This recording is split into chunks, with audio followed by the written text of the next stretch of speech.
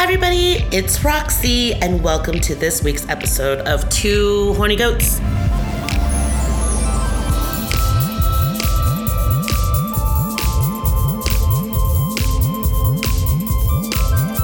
And sadly, I am one horny goat today because I am doing a solo episode with my partner, Jakuta Pata.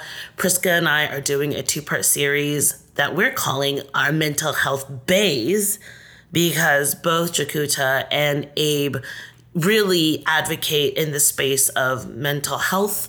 They are both mental health therapists, and I think you could tell that it really influences our topics and how we conversate. What we dig into on this podcast is so heavily informed by the partners that we have in our lives. And I'm very excited to share this episode with y'all today, because I have always been so inspired by my conversations with Ja. And ever since we started dating, roughly almost 4 years ago at this point, I find myself approaching people and relationships very differently. And a lot of this has to do with his insight and how our relationship and me learning from him helped heal and inform me of a lot of misunderstandings and conflict that I had about romantic relationships. And this happens with all of us, right? Whether it's us going on our own journey or us dealing with somebody in a partnership, there's always going to be conflict. And sex itself is a difficult topic to talk about, whether it's within the relationship or even to people outside of it, right? Like, you don't really want to talk about, having sexual dysfunction in the bedroom, or, having to navigate some of these points of conversation that are more difficult to have with your partner, because so much of it stems from these internalized beliefs that whether we're not sexy enough, like, we take so much away from how good sex or bad sex sort of represents the relationship and where we are and who we are to our person and to ourselves. So I really want to have this very compassionate conversation, because I had misunderstandings about all of it, and it deeply impacted my sense of self and also kind of closed me off to relationships that could have been growing instead of being shut off. And just as a warning, if all y'all can't tell from the subject heading already, we do talk very openly about sex and intimacy in this episode. So if you're comfortable with it, go ahead and dive in. If this is an episode not for you, please go ahead and skip it. So this week it's going to be interviewing with Jakuta. And I just want to say to give me a little bit of grace if you can't go tease, because in true Mercury and microwave fashion, I had a lot of technical difficulties in my interview with Jakuta. I had a lot of technical difficulties, but he sounds freaking great. So my microphone stopped working shortly before our interview, so I had to resort to using my old school 20-year-old Apple headphones. So I apologize in advance if my recording is not as clean or stellar as it could be, but you could just spend most of the time focusing on Ja's beautiful, beautiful voice throughout most of this interview. And I really do hope that you guys enjoy this, and write to us, let us know what you think. John and I pretty much cover just a surface level of sex and relationship therapy, what it does, and some of the conflicts that generally most of his clients may encounter. And if you would like to hear more from him, more case studies, write to us at twohornygoats.com. Let us know what you want to hear, or if you want to have Ja answer any specific questions. I could do a Q&A. And then next week, we're going to be taking a little break. There's going to be Labor Day Monday. So then the following week after that, Priska is going to be interviewing Abe, because he's also such a knowledgeable source of how to deal with mental health, and his whole background in psychology as well is going to really be so informative. And I think what's so wonderful about therapy and mental health, because let's be real, our parents never really talked about this with us, is how so much of it is based on how your inner world reflects your outer world. So without any further ado, I would love to introduce you, finally, to my partner, Ja, and here is our conversation on sex therapy.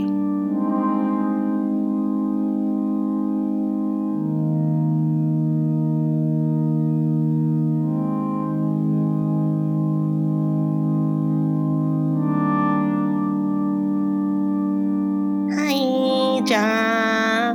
Hey. Oh my God. You have your sex operator voice happening now, babe. My sex. I can't turn it off. I Sometimes know. it comes on, sometimes it goes off. It's built in. I don't know what to tell you. I know. I feel like you talk like this all the time, though. I've never heard you not sound like a sex phone operator. I was in the wrong field.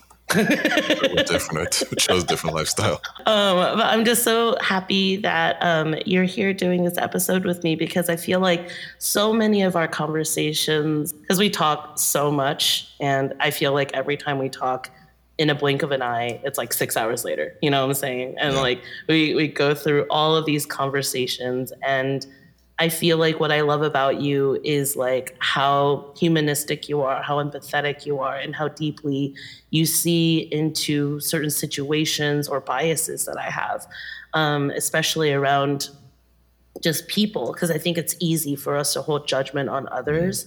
You've always been like the most spiritual and loving person when it comes to sort of challenging these stereotypes or what we don't care to understand. And I want like the goatees to know you a little bit more, but have you always been this way? I've probably the earliest I can remember is in elementary school. I was very, I guess, separated from most people. But some of the people I really enjoyed were people who were maybe I guess you can call them weird, Yeah. right? But I didn't find out until probably I was an adult that some of the people that I really enjoyed spending time with, who I was supporting and just wanted to listen to and be a part of their world, were people who had autism or people who had some type of developmental disorder. It was just because I don't know, their brains were unique to me. I loved talking and playing out roles and characters together. And it was, I think, the beginning of me just enjoying life and people, no matter how it showed up. But my parents were a huge part of that. They were just these big hippies Yeah. that loved vegan lifestyle and stuff. So, how did they teach you about people and approaching people and how to see people? A lot of what they were teaching me as far as values were you want to try to be peaceful if you can, right? But if you can't, you have to fight, right? At least this was came from my dad. My mom was a teacher, so Like literally fight. literally fight. My dad was very much the idea of be like a cat, right? If you can, try to avoid the violence, right? But if you can't, then you might have to knock somebody out. And I unfortunately had to learn that like in elementary school. But my mom was a teacher, so she saw things a little bit different than that. So, you got into fights growing up?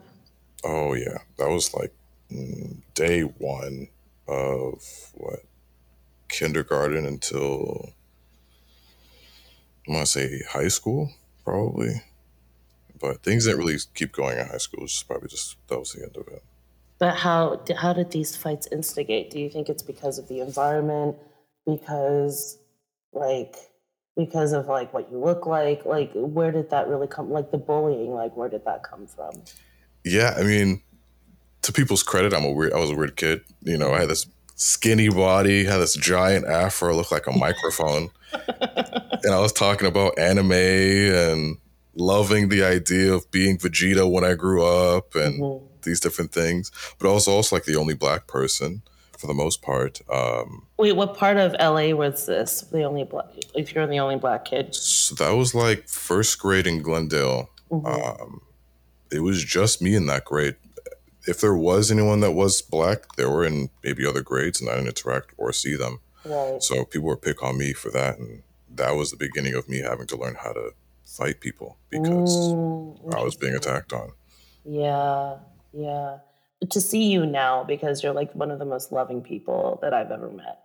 And, I think when we first started dating, I had certain misconceptions about just how relationships should be or how we should operate. And I remembered like a habit that I used to have with my ex partners was that if we escalate into a fight, I was very used to sort of having passionate back and forth. You know what I'm saying? Like if I'm yelling at you, you're yelling at me. If I'm pushing, you're reflecting that. Like you're my mirror. But you've never escalated anything.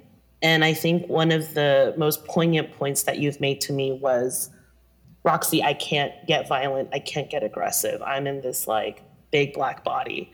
You said if I were to behave in that way, it would reflect very differently on me than it were if it were on you. And that was such an eye-opening moment because you're absolutely right. It's like because we live in different bodies, it's like we've had different experiences, and therefore we have to manage, you know, sort of our actions and what the repercussions of what that may be. And, you know, you're my first black boyfriend. You know what I mean? Like I've never dated a black person before, and at least not long term, right? And I think through that statement, it really helped me open my eyes to a lot of things. Yeah. Yeah, it's been quite the journey to find my assertive voice, right? While also trying to balance the fact that people are scared of me before knowing me. Do you feel like people often see you as one way, and then when they talk to you or get to know you, they're like, oh, actually. Oh yeah. Oh yeah, 100%. There's been that probably in different stages of my life, you know. But in some ways, people who feel energy, they know. Yeah. People who feel energy, they know. When they see me smile, they're welcomed. And when I talk to people, they're welcomed. Just to give a little bit of a context of how we met, y'all, like John and I met online. Okay. Like this was back in the time when Roxy was still like very much manic and right before COVID. Yeah, right before COVID. And I think at that time I was really concerned about settling down and getting married and having kids. And like I was still attached to this idea of a certain path for myself, like a nuclear family and all of that. But I was also exploring polyamory, which is, you know, a big part of how we met because Ja is married and he's been with his partner Victoria for how long have you been together at this point? It's gonna be close to 10 years. 10 years, yeah. Yeah, it's gonna be close to that. Yeah. And then you both have a very beautiful baby girl and another one on the way very soon. Yeah, anytime. The both of you also live with another partner, right? And so it's this beautiful polycule. And like I've been dating a lot of other people at that point, but for us to really connect, you know, the first time we met and to continue to stay consistent with each other up until now, almost 4 years later, Jesus. Yeah. What the fuck? Like, to be honest, like, did you ever imagine us getting to this point? It's interesting. On our first date, yeah, I saw you, and I remember when I first saw, I was like, "Wow, she is gorgeous." Aww. And I was like, "Well, let's see how she is." Yeah, so she's gorgeous, but you know, let's see how this goes. And we had such a beautiful conversation, and then we had these. Oh my god, delicious! I still dream about those sandwiches that we ate. What was that place called? What's that place wax paper? Oh, wax paper. Yeah, absolutely delicious. In Frogtown, so good. It was absolutely delicious, and it was interesting. You talked about this a little bit earlier. We would have these long conversations about things, and it was a wonderful time for me just to feel like, wow, I get to connect to this person, and it could be timeless, you know. Oh. Yeah, I that was a very vivid image for me.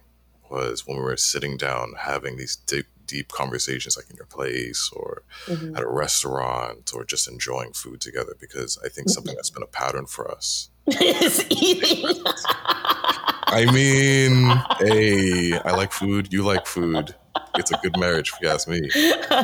Did you see us getting here, or did you ever think about that? I've had moments in my life that help me realize that I need to focus on being here as much as possible so I don't miss all the beauty. And if I worry too much about how things could be or aren't or what they should or shouldn't look like, it pulls me away from enjoying ice cream that I want to enjoy click on and be a part of. So, although I wanted all the beautiful things, the labels of what those things look like wasn't really on my mind. I just wanted to spend time with you. And I'm sure you goatees can tell that John and I are such different people. Like, I am and still, I was and still, I would say, this person that's always really anxious about the future, right? Like, I'm always anxious about, like, will this work out? Will this not? Like, blah, blah, blah. Like, is it worth walking down this path? And I remembered, like, Ja, you just said it one time. You were just like, oh, like, I could see us, like, being together for, like, a long time, like, until we're 104, right? yeah, Specifically until we're yeah, 104 years old. that's And when then my one kid of was us will die, and then that'll be it.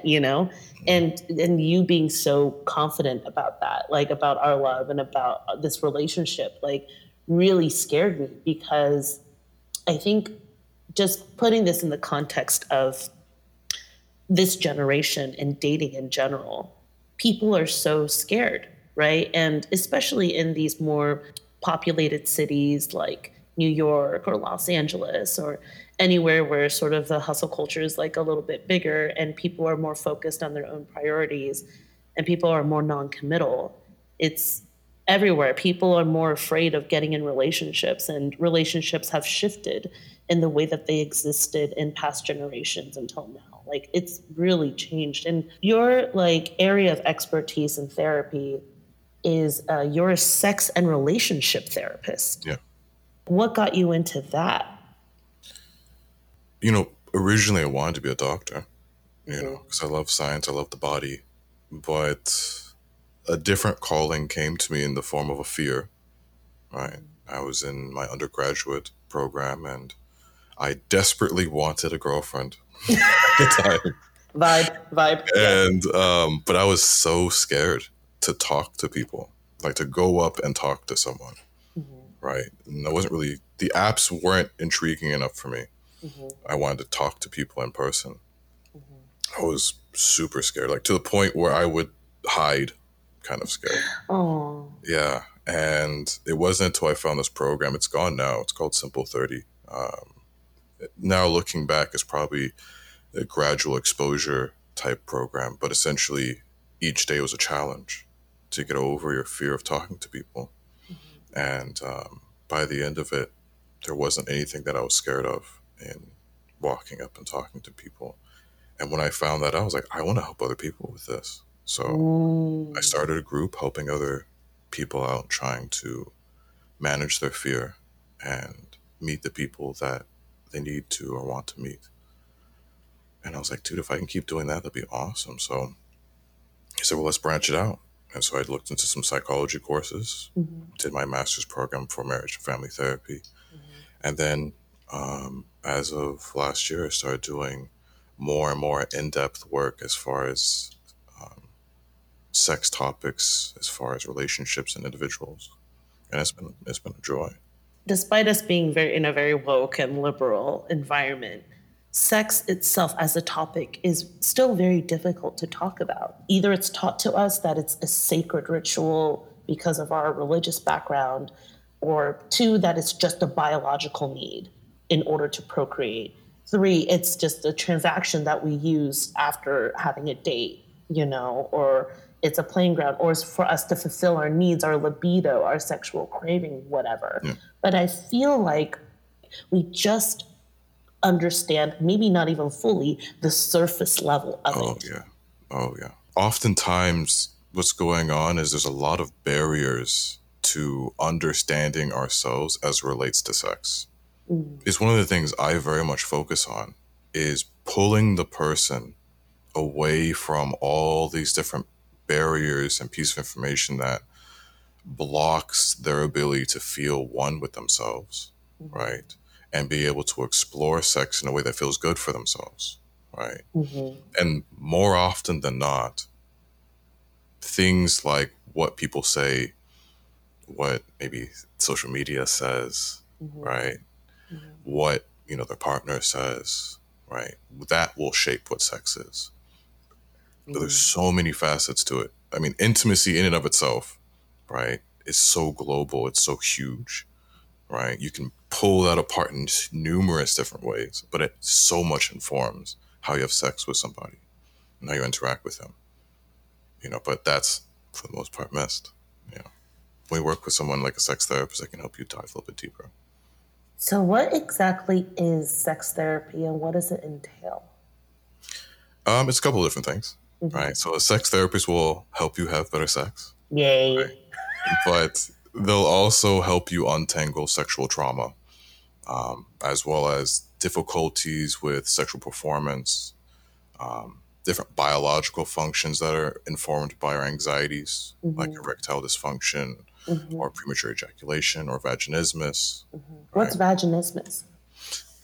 There's quite a spectrum, male and female, Mm-hmm. with difficulties in the body as far as how they react Mm-hmm. to stimuli, right? Ah, Similarly, with both, sometimes you can have functions of it be impacted by anxiety, by fear, by trauma, mm-hmm. right? And so sometimes when someone's experiencing trauma or they have some level of PTSD or chronic stress, these things can have an impact on our ability to be comfortable, to feel not in pain, these different things. So for both male and female, there are disorders that include pain, disorders that include pelvic challenges, that include tightness challenges, difficulties with lubrication, even with, say, for instance, men with premature ejaculation or maybe erectile dysfunction. Mm-hmm. You can have a difficulty because of a fear attached to our perceptions, right? And when that's untangled, sometimes there are changes with that, right? And same goes for both. A lot of times, as a sex therapist and just a regular therapist, we suggest that somebody goes and sees a medical professional so Mm-hmm. that at least the biological things can be examined further. This is fascinating because a lot of us operate through life like, oh, we have sex or we don't have sex, like, and we never realize that there may be trauma attached to our experiences. For me, I had no idea that my body was in an anxious, heightened state anytime I had sex before I met you. Like it, for a lot of women, especially, and men in general. Sorry, I didn't want to say that, but for anybody, when you are new to having sex with somebody, especially in our dating climate, it's very performative, right? You're not relaxed. You're just about basically what we see through pornography or what we see in media, like telling us how sex should be, which actually taints a lot of what sex can be, Yeah. right? And you talking about vaginismus or like, erectile dysfunction or anything like that, like so many couples struggle with, and women, we struggle with this orgasm gap, right? Like men being able to ejaculate and then women not being able to have an orgasm through the duration of the sexual intercourse.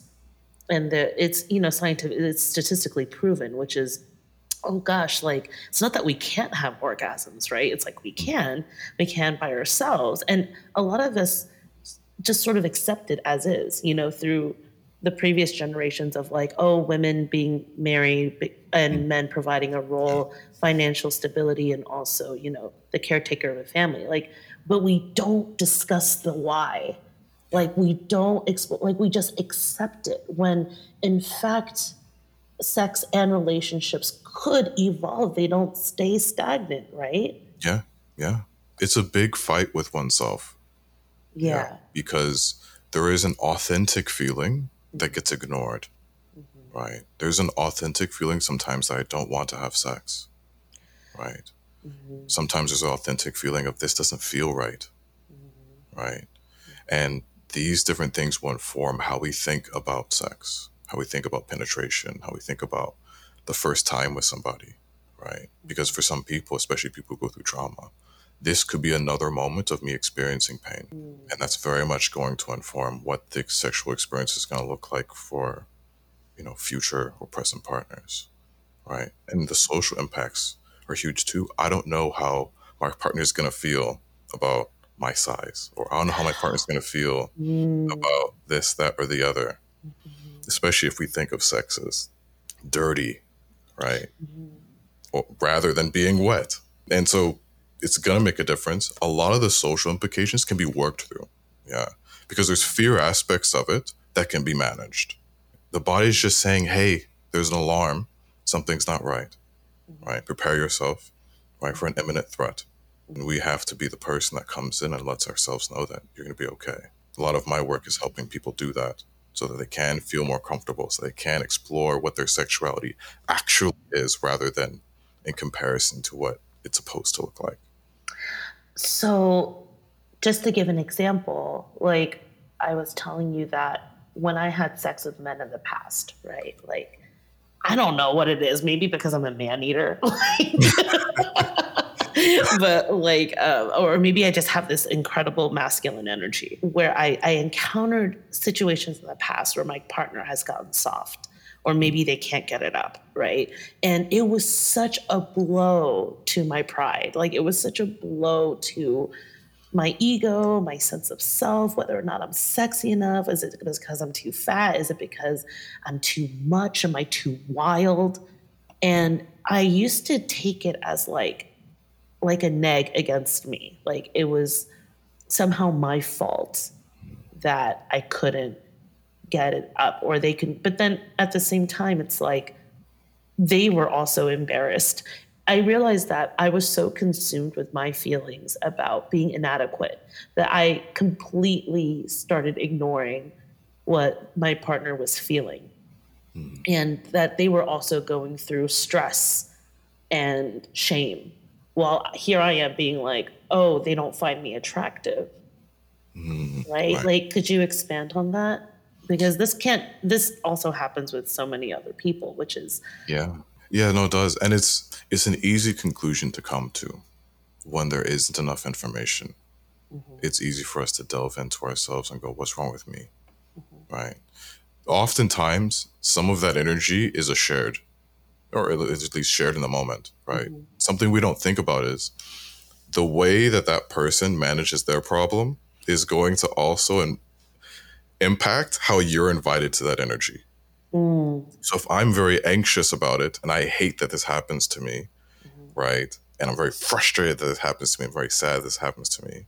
And I'm apologizing to you, this is happening to me. You're now being invited into that energy too. And sometimes that alone will help you, or rather, start putting you into a path of like, man, what am I doing wrong? Right? Or am I supposed to be helping this person with a problem? Am I not? What does this look like? A huge piece about this is everyone has their own experiences in their body. Your experience is your unique experience. I'm here with my partner, and I see that things aren't going the way that I was hoping for, right? Or maybe the way that I may want. And I have to deal with that disappointment, or I have to deal with that maybe uncomfortable feeling. I have to navigate to some degree this something that came up for me that doesn't feel okay, right? And then the unfortunate thing about this is if there isn't a language for how to have that conversation, right? There really isn't a resolution. a lot of people just sort of clam up about it and we just stop talking. People just tend to clam up and they just shut down. Yeah. What do you do with that? What do you do with that? Because it's like in that moment, you're so vulnerable because you're naked, and maybe things were going, maybe things were happening, maybe things have momentum. Like, what would be your advice? I want to ask two questions. Yeah. What would you give in this scenario to exhibit a couple that's newly dating, or maybe they're not even a couple, maybe they're just, dating, right? Yeah. And Gotcha. two, maybe further down the line, a very long-term relationship, Yeah. years down the line. Okay. So for the person that is in a new relationship or circumstance, I guess, right? The thing to think about is this: how do I want to show up in the world for myself? Am I someone that values being authentic with other people? And if that's the case, right? If your authentic self is, I want to have an experience with somebody that's happy and joyful and adventurous, then that opens up far more options of how to get there. Figure out what you want in this relationship. Figure out what you want in these interactions with this person. and then use that as your compass. What if one of the people in, the exchange is like, I just want to keep going. I want to just keep trying. And the other person's like, I don't know if I could keep pushing it because it feels forced at this point. See if you can have a moment to be present with yourself. So like a pause is relatively fine in that. Because what would look like is this: what am I feeling? Right? I feel like I'm done. Right? What am I feeling? I want to keep going. I want to enjoy this. Yeah. And when you're able to connect with that, the next piece is communication. But the way to do that is this: I see somebody is suffering. Do I want to offer my compassion and try to decrease that suffering? What other ways can we keep going if we're both open to it? Right? Hey, I'm kind of done in this area, but I know you want to keep going. How do we meet in the middle? Right? Hey, I'm still down for this. Are you still down for that? And the beautiful thing about that is you're pulling away from the idea that things are negative. Therefore, it's not worth talking or parsing through. Yeah. The other person doesn't know what you're going through. Yeah. No, that is fascinating. And like going off of that, you have couples who have been together for years, maybe even decades, who have never addressed this if the other person stops responding during sex, right? Or maybe doesn't even want to have sex at all. Yeah. But because it's such a vulnerable thing, or maybe it's so taboo, depending on whatever, your upbringing is or what your personal beliefs are, right? It just never gets addressed. Yeah. So what happens if it never gets addressed? More often than not, if it's a relationship where both people have a hard time communicating authentically, then they will build resentment. Yeah. Right? Because they're not actually sharing the thing that is uncomfortable for them with their partner, or the situations that they did not like to the partner. So they start resenting their partner, and then that gets worse with every event. Right? Similarly, here's the problem with swallowing your authenticity for the purpose of keeping peace in your relationship, is that you will change what sex is, both to yourself and to the relationship. And once it's changed, other problems will start to occur, right? If the body views sex as the thing that I'm nervous about and scared about, you'll have tension, right, in different shapes, ways, and forms. Something that I help couples with, especially if they've been with each other for a long time, is let's untangle what this sex looks like now, and how did we get there, and what else is informing this. And oftentimes it's moments where the person sighed. It's like, oh God, here we go again. Oh. Right? Or a moment where there was maybe a situation that the person didn't like, right? They kind of slapped my ass in a way that I didn't like. It hit me too hard, right? And we never talked about it, but I hated it. Yeah. Right? It made me feel like unsafe around this person. What happens with that? Like sometimes when we talk about sex or we have these discussions, I'm always thinking about like love languages, right? Like we know there's different love languages, but there's also different sex languages. So like what happens if you if you're deeply in love with your partner? Yeah. It's like, I just want to be with this person forever. But like your sex language is like polar opposites. Like you have one that like really is kinky, one that really loves role play. And then the other one's like, I'm really not about that. Or like, actually, I don't mind not having sex as the center of our relationship, right? Like you have like one person who centers sex as like an essential need for a relationship. And then you have another one that has a very different sex language, but there's still so much romantic love and commitment. Well, like what happens with that? Yeah. Sometimes what happens is this. One person is feeling confident in this thing that they enjoy. And there's a certain level of, I really like this aspect of this. And there's this other person that maybe doesn't understand what that is. And because they don't understand, they may have other things present when that topic comes up, like fear and anxiety. Yeah. Right? Maybe there's an expectation that I'm supposed to do something, right? That's in your ballpark and I don't know how to do it, right? And when things I don't know how to do come up, I feel anxious, right? Maybe that's what that looks like.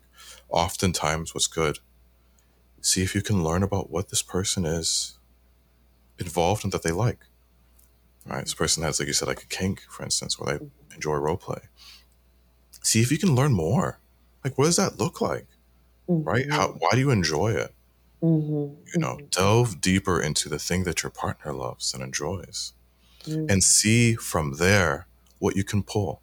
Because you may find that the more you do your own research, the more you learn about your partner's loves and intrigues, that you find intersections, right? Mm-hmm. At first I wasn't interested in role play, right? But there's this one thing they keep talking about, and there's this one piece of it I would really love to try. Yeah, because I've Mhm. thought more about it, I've learned more about it. That doesn't Mhm. seem too scary. The real problem is that I'm scared to do it because I'm not familiar with it. Well, that's interesting, right? Because what you're telling me right now is the intersection that sex has in relationships, right? It's like how we show up in our intimate moments is how it's reflected in sort of like the big overview of the relationship. For example, there are some people who really like the comfort of routine in relationships. Yeah. They really don't want things to change.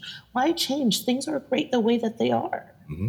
Right? Oh, sex, yeah, maybe you go down on me first, and then it shifts to missionary, and then it shifts to doggy, and then we end there, right? There's a routine to it. Sort of these patterns that are exhibited in sex affects the relationship. If the sex starts to shift, the relationship will start to shift, and vice versa, Mm.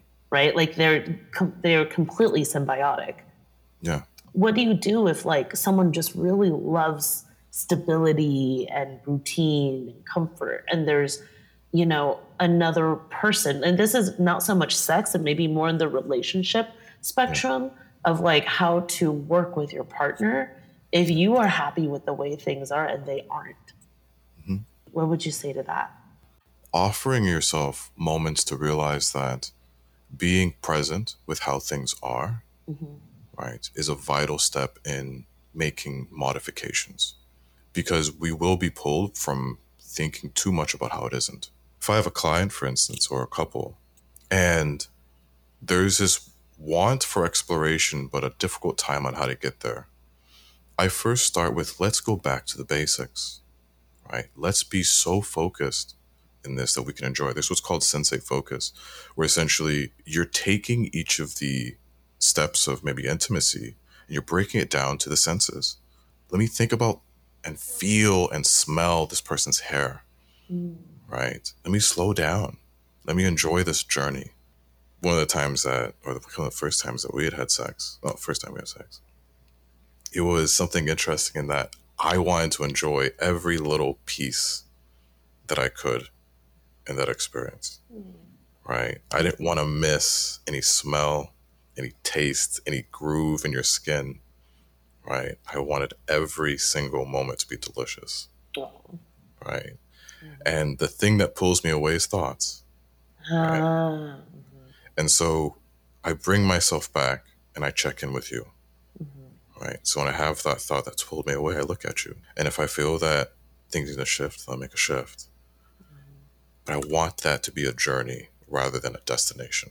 This is what's similar in these interactions. Same with couples, new or old, is trying to find a way to find the joy again, the fun again, Yes. right? The exploration of, hey, let's assume we do not know each other's bodies. I know that we've been each other for a long time.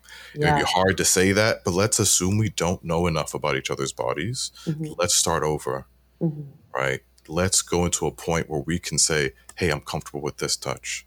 Let me feel what Hmm. that feels like. Let me show you what that feels like. Have it be a totally new experience that you guys can walk slowly and keep doing your routine. If that's going well, have moments. We're going to do a routine. We enjoy this, right? We have a pocket of time. We're going to do some exploration. We're going to keep Yeah. working on that. What Right? happens when someone in the couple is saying that like they've lost attraction for their partner? Yeah. Where does that stem from usually in your experience?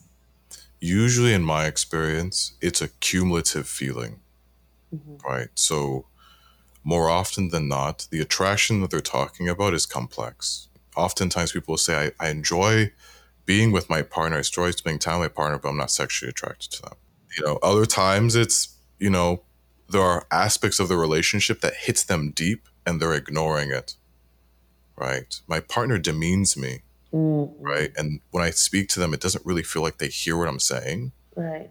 right? Yeah. And I don't feel like I want to have sex. Yeah. I'm in that state. And that's an understandable feeling to have. When I work with clients, it's dissecting the complexity to Yeah. understand, why are we in this space where sex or other aspects, I'm not feeling the same like I did before. Sometimes there's deeper things going on or conversations we know we need to be having that we're not having, that we're avoiding. But like, you see a pattern in today's generation where people tend to give up quite easily. And I'm saying this as in like something gets hard and then we break up or like we ghost each other or, because I know a big passion of yours is helping people find connection and the joy in dating again. Yeah. That it doesn't need to be this end all be all thing. But why are people so scared? The difficulty with fear is oftentimes, and maybe with this, maybe how with the current climate is socially now, Yeah. is there's this belief that somebody else needs to dissuade your feelings. They need to reduce your fear or anxiety, Mm-hmm. right? It's kind of like you're in a room and there's a light switch and you don't want to be in the dark, right? So that very moment there's darkness, you run as fast as you can to turn on the light. Yes. And for some people, it's, I'm going to make sure this person turns on the light. If they're not doing it fast enough or the way that I want them to, I'm going to be upset. Because Feeling called out right now. Feeling. The issue with both people is you don't learn how to be in the dark, right? Because you're recruiting someone or something to do the work of turning on the light for you. And the thing that will change your life in numerous aspects is when you have more of a relationship with yourself when it refers to fear and anxiety, right? When you're able to nurture that and go, you know what, we're going to jump. We're going to sit in this darkness just a little bit longer. We're just going to practice that every time, just a little bit longer this time, just a little bit longer this time. I'm going to see if I can learn who I am, right? And take steps outside of my comfort zone. That's how everything changes, right? Everything you want in life is outside of your comfort zone. All the joy you want, all the knowledge you want, all the happiness you want. 100. It's out there. It's not in the space that's comfortable. Yeah. Right. Mm-hmm. And that's, when you talk to a therapist or you take your own small steps outside your comfort zone, consistently practicing that, you'll often start to find these ahas, right? And these beauties in your interactions with yourself and with other people. What does the word sex, does it require penetration? What is sex to you? Does it need that? Because there are some people who identify as asexual, Yeah. right? And who want romantic relationships. Is it important that sex dictate the validity of a romantic relationship? It's very much something that keeps coming up in conversation because the word sex can be attached to so many other things, right? Intimacy is a word that I often pair with sex often. Right. And one of the reasons why is when I think of sex, I think of all the little things. I often think that having a conversation about what pulls me, what drives me, right? And looking into somebody's eyes, right? And enjoying my space with them as part of the sexual experience, right? We say foreplay in some different ways, but being tickled by the joys of life with my person is 100% in my eyes sex. So when you and I are making stupid jokes and laughing about stupid people, is that also sex? I find it to be the case. Wow. Right? Wow. Because that's so one of the great. things that will form it is being comfortable and understanding of your partner. Right? And sometimes your sexual experience will feel so much more delicious when you enjoy this person. Yeah. I mean, that'll help, right? Yeah, I've talked to this person. I've enjoyed spending time with this person. We ate delicious food together. Yeah. I'm understanding who this person is, Yeah. right? And I'm also understanding who I am with this person. Wait, who are you when you're with me?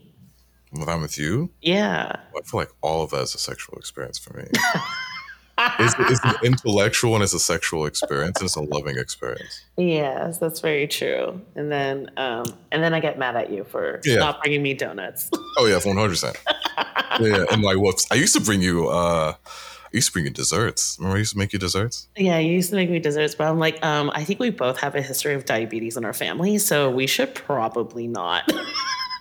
Yeah. You would bring me like full cakes and shit, even though I live alone. And I'm like, I can't. It was just very, very, very, very thoughtful of you.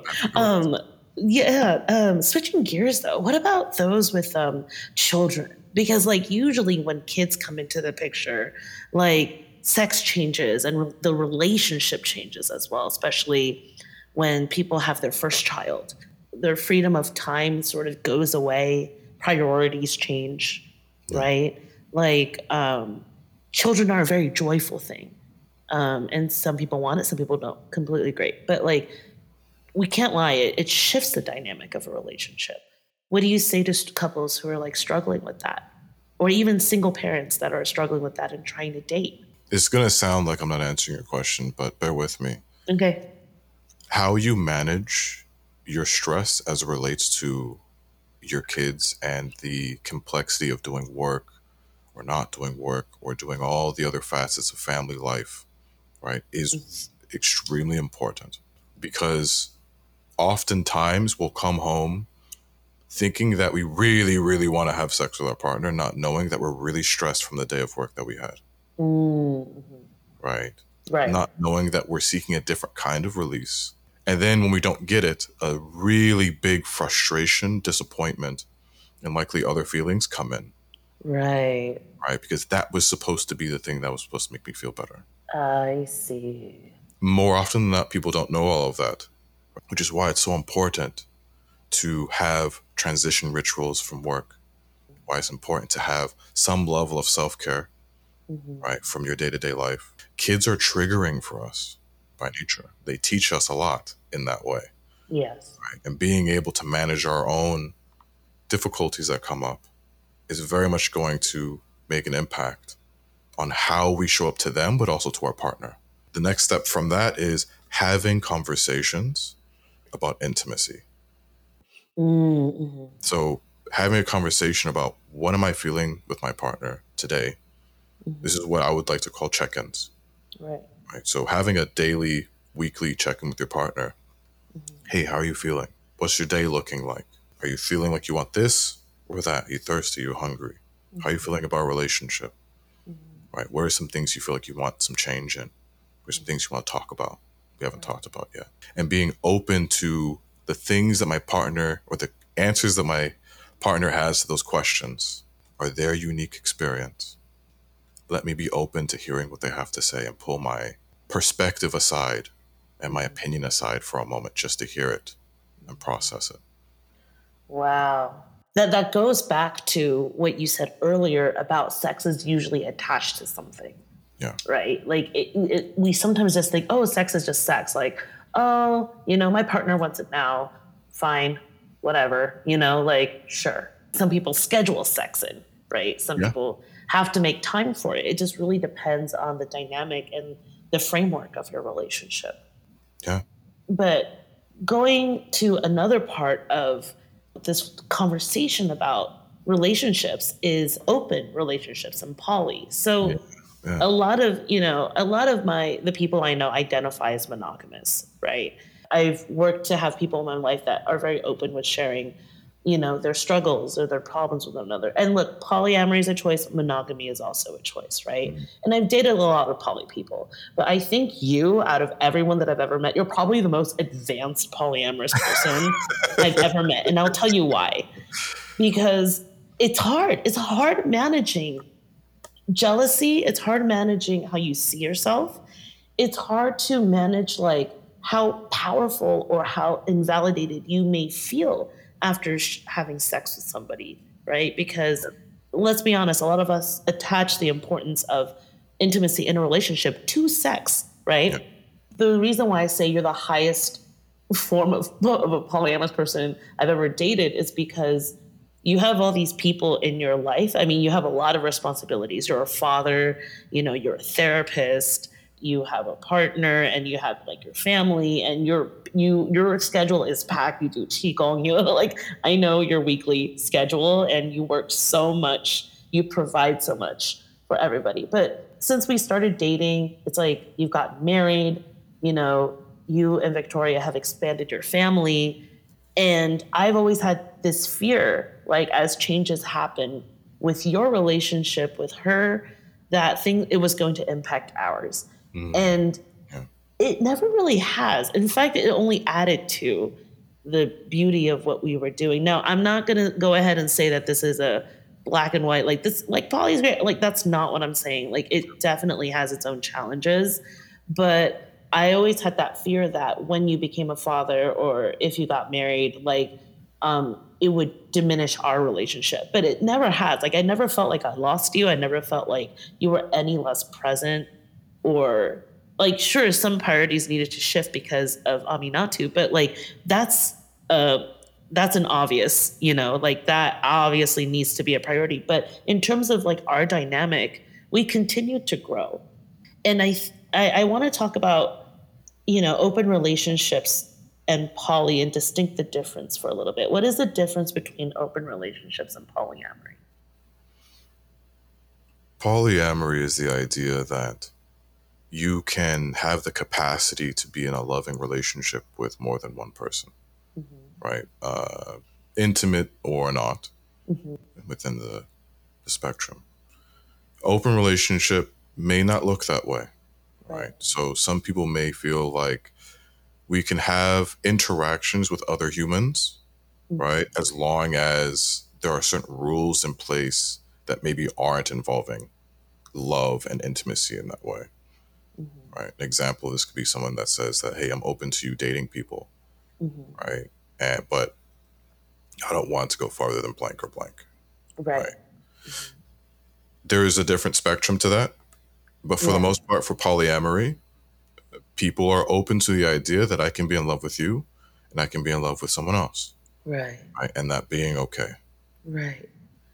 Poly has been not sensationalized, but it's also kind of been sort of a trend, right? In the past recent years, I'd say like a lot of like not a trend to us because it's very real for you and me, but I see it on TikTok because TikTok is such a short amount of time. Yeah. People really sort of like, oh my God, like my partner and their partner is having a baby. I'm totally okay with that. It's so cool, And then because there's not enough room to give it depth or context or to really start a conversation, you start a whole flurry of people responding, being like, you're just like the secondary partner and blah, you're just too stupid to know that, right? And and I think people ingest this information thinking that that's what poly is. Using, I guess it's called spiritual bypassing, but use it as poly bypassing. So for example, it's like a monogamous couple who have been together for a long time say that, sex isn't working out for us anymore. Instead of seeking therapy for it, instead of seeking help for it, they resort to maybe we should try open relationships, which to one partner is like, I really don't want to do that. And the other partner is, this is my inherent need is to have sex and you're not giving me that. So I'm going to go do this. And partner A, who doesn't want it, is like, well, I love you enough for you to go do it. So they go do it and then they do it and it breaks them, right? Yeah. And the relationship is damaged, right? And then some people saying, oh, we tried poly and we tried the whole sex thing, but they don't really know what that is. They just see it as like this trend on social media where it's actually so much more primal and like natural and layered than that, right? Because it looks different for everybody. Yeah. I don't really have a question here, but it's more like an observation. Yeah. And what your thoughts are on that, because I feel like the way that people would use spiritual bypassing, sometimes they use like open relationships and poly for the very same reason. Like they think that this is the answer when inherently it's like they need to look within themselves, you know? That's very true, that because there is something else usually going on. Right. I see what you're saying as well, because sometimes with people, they think that the solution is that I need something from somebody else. And in some cases, maybe that's true, right? I agree with you that sometimes people jump straight into it, Mm-hmm. and then there's damage that's done. What's usually best in those cases is if you want to open something up, let's have like a really in-depth conversation about it, right? Mm-hmm. What is okay? What's not okay, right? How do we want to do this? Can we take small steps? What are we going to do to support each other in each one of those steps? Mm-hmm. It sounds like too much work. Right. Ponder this, like, if it's too much work, or it feels like that's going to be too much work, is it worth doing the next steps Mm-hmm. where nobody knows what this is going to look like? Nobody knows how to support each other when we do this, right? I feel uncomfortable and you and I haven't talked about it. Mm-hmm. And I don't feel like you understand the discomfort that I'm feeling, but we're doing it anyways. And this is why consensual non-monogamy, right, is labeled as consensual. Because Yes. both people are agreeing that this is what we're going to do, Yes. right? And if you're going to agree that we're going to do this, you better make sure both people understand what that is. Yes. Because the only thing that follows that is a possibility of things going well, which is great, but Yeah. also a possibility of some pain amongst each other in some kind of way. Yeah. Jealousy is a really big thing people struggle with in polyamory, as well as open relationships. And it may not be examined as much, rather than just, oh, that person did it and that person did it. Oh, it looks great. So let's dive into jealousy a little bit, because it's natural. It's a very human instinct, right?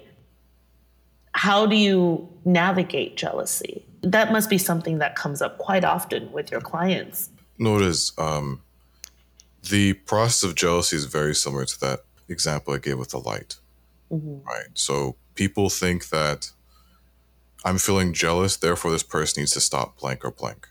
When oftentimes I'm feeling jealous means that there's something else coming up for you, right? And understanding what that is going to make a really big impact on how to change it.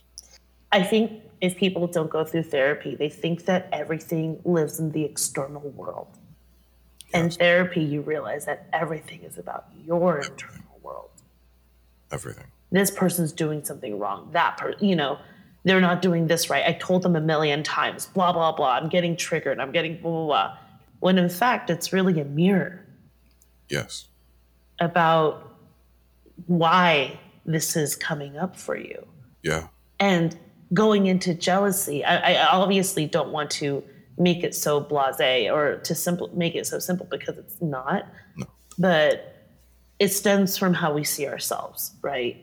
And it's natural to feel insecure about many things, you know? Yeah. And I think like when I was in monogamous relationships, I needed a sense of control because that's what I experienced growing up. And if I don't have that control, if I feel like they have that freedom to go and talk to whoever they want, then I have no ownership over this person, which inherently means they're going to leave me. Right? That's the big one right there. Yeah. So it's like, are relationships about freedom, or are they about, and every relationship could be something different for so many people, right? Some people just have their one penguin true love that they've given a pebble to, when they were young, and they're like happy. It just works, right? For some couples, good for them, right? But, a lot of us, we're going through this journey of life, fulfilling or not fulfilling certain soul contracts with people, and having to learn the same lesson over and over again. Why do I keep attracting the same people? Why do I keep attracting the same old shitheads? Why am I so unlucky with love? Yeah. But that's really inherently a narrative we've written for ourselves, right? There's a lack mentality rather than feeling. There's so many people in the world, so many people to explore, so many beautiful connections to make, that if I lose this one person, that's it. This is it, right? How am I going to survive this if it doesn't work out? Feelings are strong. Maybe it's the hormones. I don't know. I don't know, maybe. I mean, maybe people are chasing something that they don't really want, but they've been told that they want, And maybe it's just that we're so attached to not losing the good thing that we have because we want the good stuff so much. And so if I get even a piece of it, I want to hold on to it because I don't want to not have it, right? I don't want to feel lonely, so I'll deal with it. So this is interesting, something that you're picking up on. You're like, I don't want to lose the good thing I have. One partner feels that way. Like, if I lose this one person, it's all done for. And then on the other hand, you probably have the other partners like, I deserve much better than this. I'm settling. Right? Yeah, quite the dilemma. Yeah. And so then you have the runner and chaser dynamic. Right? Someone who feels like they could get someone better. And they have someone who thinks that if I don't have this person, I'm going to lose it all. I feel like when I was younger, I used to put people on pedestals like crazy. Yeah. Like you start to fantasize about this person and write a narrative of them in your head instead of just seeing them for as they are. Do you have dating advice for people who are more anxious?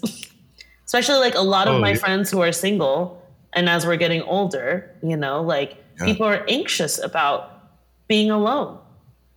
The feeling of anxiety is so overwhelming. Yeah.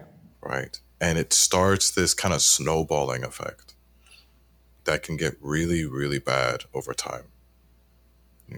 And depression is something that people also struggle with that makes the process of challenging their anxiety hard too.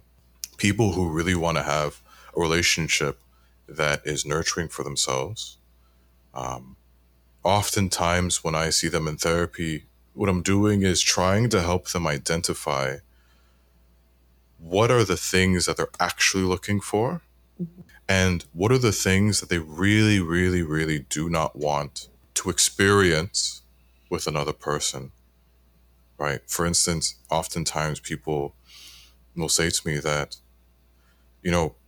I really want someone to be there for me when I'm not okay, right? And that's huge, right? Because this is what's coming, right? Everyone will not be okay at some point. That's a huge thing to think about. Because when you actually start thinking about, look, I really enjoy this aspect of myself, or hey, I want to be celebrated in my sexuality from this other person, right? Rather than I'm demeaned for having a high sex drive. Yes. Or I'm asked questions of what's wrong with me because I do or don't want to do something. These things make a difference. And when you know what these things are, you encounter people, you're like, hey, I share with them going through this, and they really did not seem like they cared. Yeah. I don't think that's what I want in my life. This comes from understanding more about yourself and understanding what's the kind of love you want to nurture for yourself and radiating that with other people. What's really great about you and I's relationship in that is that I get to see you go through your realm of work, and it's going to sound kind of maybe weird in some kind of way. It was one of the first times that we went to the screening. Yeah. And you like clicked. You switched it on. Yeah. And you were in your mode. You in your world. You were feeling it. You were talking with people. You were telling people where to go. You were getting stuff done. People were coming up to you. I was like, whoa, like she is like blooming in this moment. Like all this energy was there. And what I found, I took a step back because I was a little nervous, right? I was nervous that I was going to be left behind in this moment. And it started to brew. Yeah. And so I stopped and I paused for a moment. And I wondered, can I join the ship she's on? Can I just see if I can enjoy this moment where I'm seeing this beauty happen? And I did, and I savored it. I was like, wow, I watched you for a moment. I don't know if you knew this. I watched you for a moment. Like I sat down and I was watching and I was like, wow, like this feels good. My parents in her mode. Yeah. And it started to decrease my anxiety with it. Yeah. Because it Yeah. wasn't about me anymore. Right. It wasn't about I'm going to be left behind. Right. She's going to do her own thing and I'm going to be off and there's going to be all these perspectives about it. It was, let me just be here. And this is the thing that makes changes. Yeah. Just be here. Yeah. Try to find ways to be here. Accept how things are. And then go from there. Everything beyond that can be an experiment. You literally just had like a paradigm shift in the middle of something. You know, it's like you thought yourself out of that, which is so amazing because our minds are so powerful. You know, a perspective shift will like shift how your nervous system is experiencing or like how you're feeling in that moment. A perspective shift is powerful. Oh yeah. It's all there too. Everything is there in the beginning. You feel it. Yes. The story pulls you away from it. The story is all these different things that we're thinking about it, right? But the feeling is right there, right in the immediate moment. Chest is tight. Yeah. My breathing's low. I don't like this, right? My head's dizzy. I'm feeling foggy. Right. Right. All these feelings, sensations are there when you pause, breathe. These things can start to make movement, right? You know, I know this story is here, but it's not true, right? Let me pause on that. Let me just be present with this. I don't know if you know this. I get anxious at parties. Oh, yeah. So do I. We just show it in very different ways. We show it in very different ways. Yeah, you're really good at masking it. You know, I can tell to a certain degree, but for the most part, you're on it. I'm like running to you with my manic eyes, and I'm like speaking to you in telepathy. I'm like, get me out of here. Get me out of here. I'm like, let's go to Taco Bell. Get me out of here. Yeah, I take a pause. I leave. I'll go outside, take a breath. I'll go to the bathroom. And then I take a pause. I'm like, hey, let me be with myself for a moment. I do some deep breathing. Yeah. Right? And okay, hey, you're going to be okay. Yeah. You're going to be okay. Just go out there, be yourself. I'm not great. I hate parties. People think I love parties, but I actually hate them. I hate them. I'm saying it now. There's a part of me that likes it though. Yeah, I like it for like a brief second. Like maybe for the first 15 minutes and then I want to leave. But I had no idea that you went through that, babe. Like, thank you for sharing. Yeah, I get anxious. Yeah, but I try to stay away from the story of the anxiety, right? Because that can only get worse. Yeah. And I just go, yeah, I'm feeling anxious, and that's okay. What do you think are some of our challenges? For me, I would probably say, oftentimes when I'm going through something that throws me off, and it's hard for me to manage, my immediate response is to, hey, let's process this, right? Hey, let's decrease distractions, try to figure out what's going on, right? I take my time to figure out like what's going on, like, hey, why are you feeling this? Like, let's go deeper. And the problem that I have is I need to say that first to other people before I go dive into my cave to figure out what's going on with me, right? And so I think one of the things that I need to stay on top of and continue to work on, sending you a message, like, you know, like, hey, I'm processing some stuff. Yeah. Because leaving you in the dark we don't know isn't okay. Yes. Right. And that's something that I know I'm in my journey with that also has an impact on you and our relationship. Right. That's right. Thanks. That's right. You just got to let me know. You got to let me know. And then let me know so I can support you because you've been so supportive of me. Yeah. And I love you. I love you too. Turn off your phone. Or is that your computer? I don't know. It came through the computer. Rude. All right. So, goatees, we're going to take a little breaky break and we'll be right back after these short messages from us.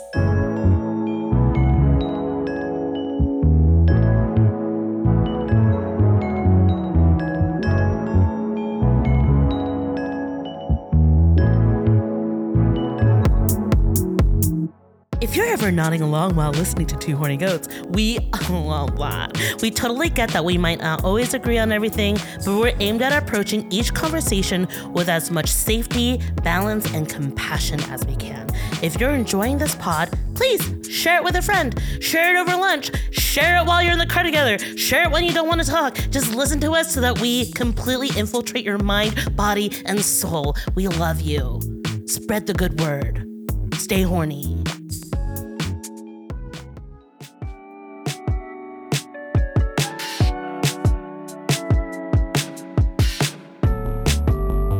I think there's so many fictions that we inherit that weren't ours, and a lot of them have to do with exactly what you're saying: capitalism, patriarchy, heteronormativity, cisnormativity, white supremacy. And I do love to read, but I don't like to read these particular fictions anymore.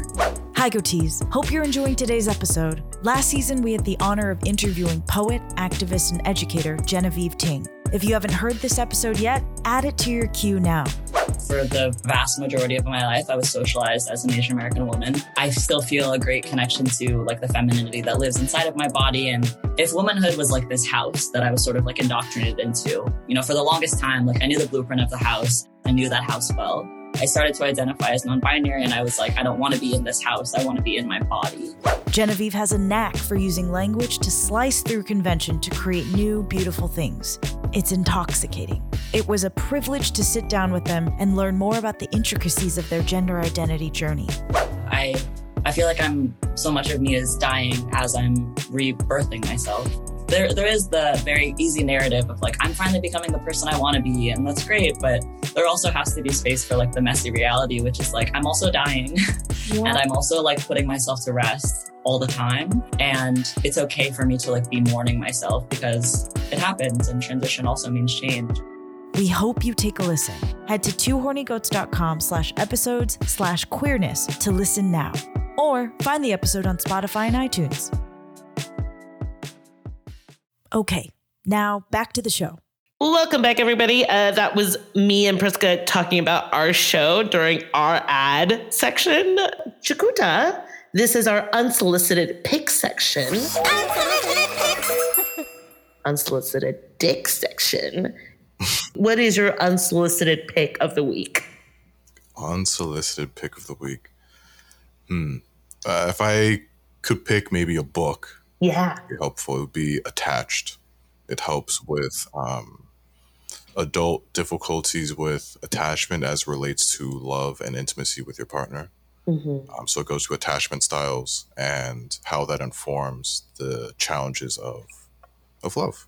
Oh, really juicy read. And it just helps further understand, a lot of what you were talking about in this episode. I think our partners are a direct mirror of us, right? It's like, that's what relationships do, is they show us who we are. And I want a snack. I'm like, did you eat breakfast yet? You haven't eaten yet. No, I said celery juice. Oh, man, this is silly juice, so help me. You gotta get on that track, yo. Jakuta, where can people find you? Where do you work? Do you have Insta? Are you on social media? Do you do free consultations? Yeah, I do a free consultation for couples or individuals who have sex-related challenges or non-sex-related challenges. Mm-hmm. One of the best places to reach out to me is by my Psych Today profile. You can Psychology Today? Yeah, Psychology Today. So you can look up, if you wanted to on Google, you can look up Jakuta Pata Psychology Today. And you'll see my face pop up there, and you can schedule an appointment if you want to dive deeper into what's going on. Your very handsome face. Oh, yeah. Thank you. Thank you so much, Ja, for joining us today. Do you have any parting words of wisdom? The biggest thing I would say is set your sights on the beautiful world that's outside your comfort zone. And be kind to yourself. Allow yourself to experiment. And with that, Goatees, if you like what you're hearing and you want to continue to support the podcast, please go to our website, Two Horny Goats. There is a button that you could click to donate your support to us. So until then, have a horny week, our lovely Goatees. And remember, stay horny. And remember, horny. yeah. And And remember, stay horny. Good job, Ja. Good job, Roxy. Thank you. We out.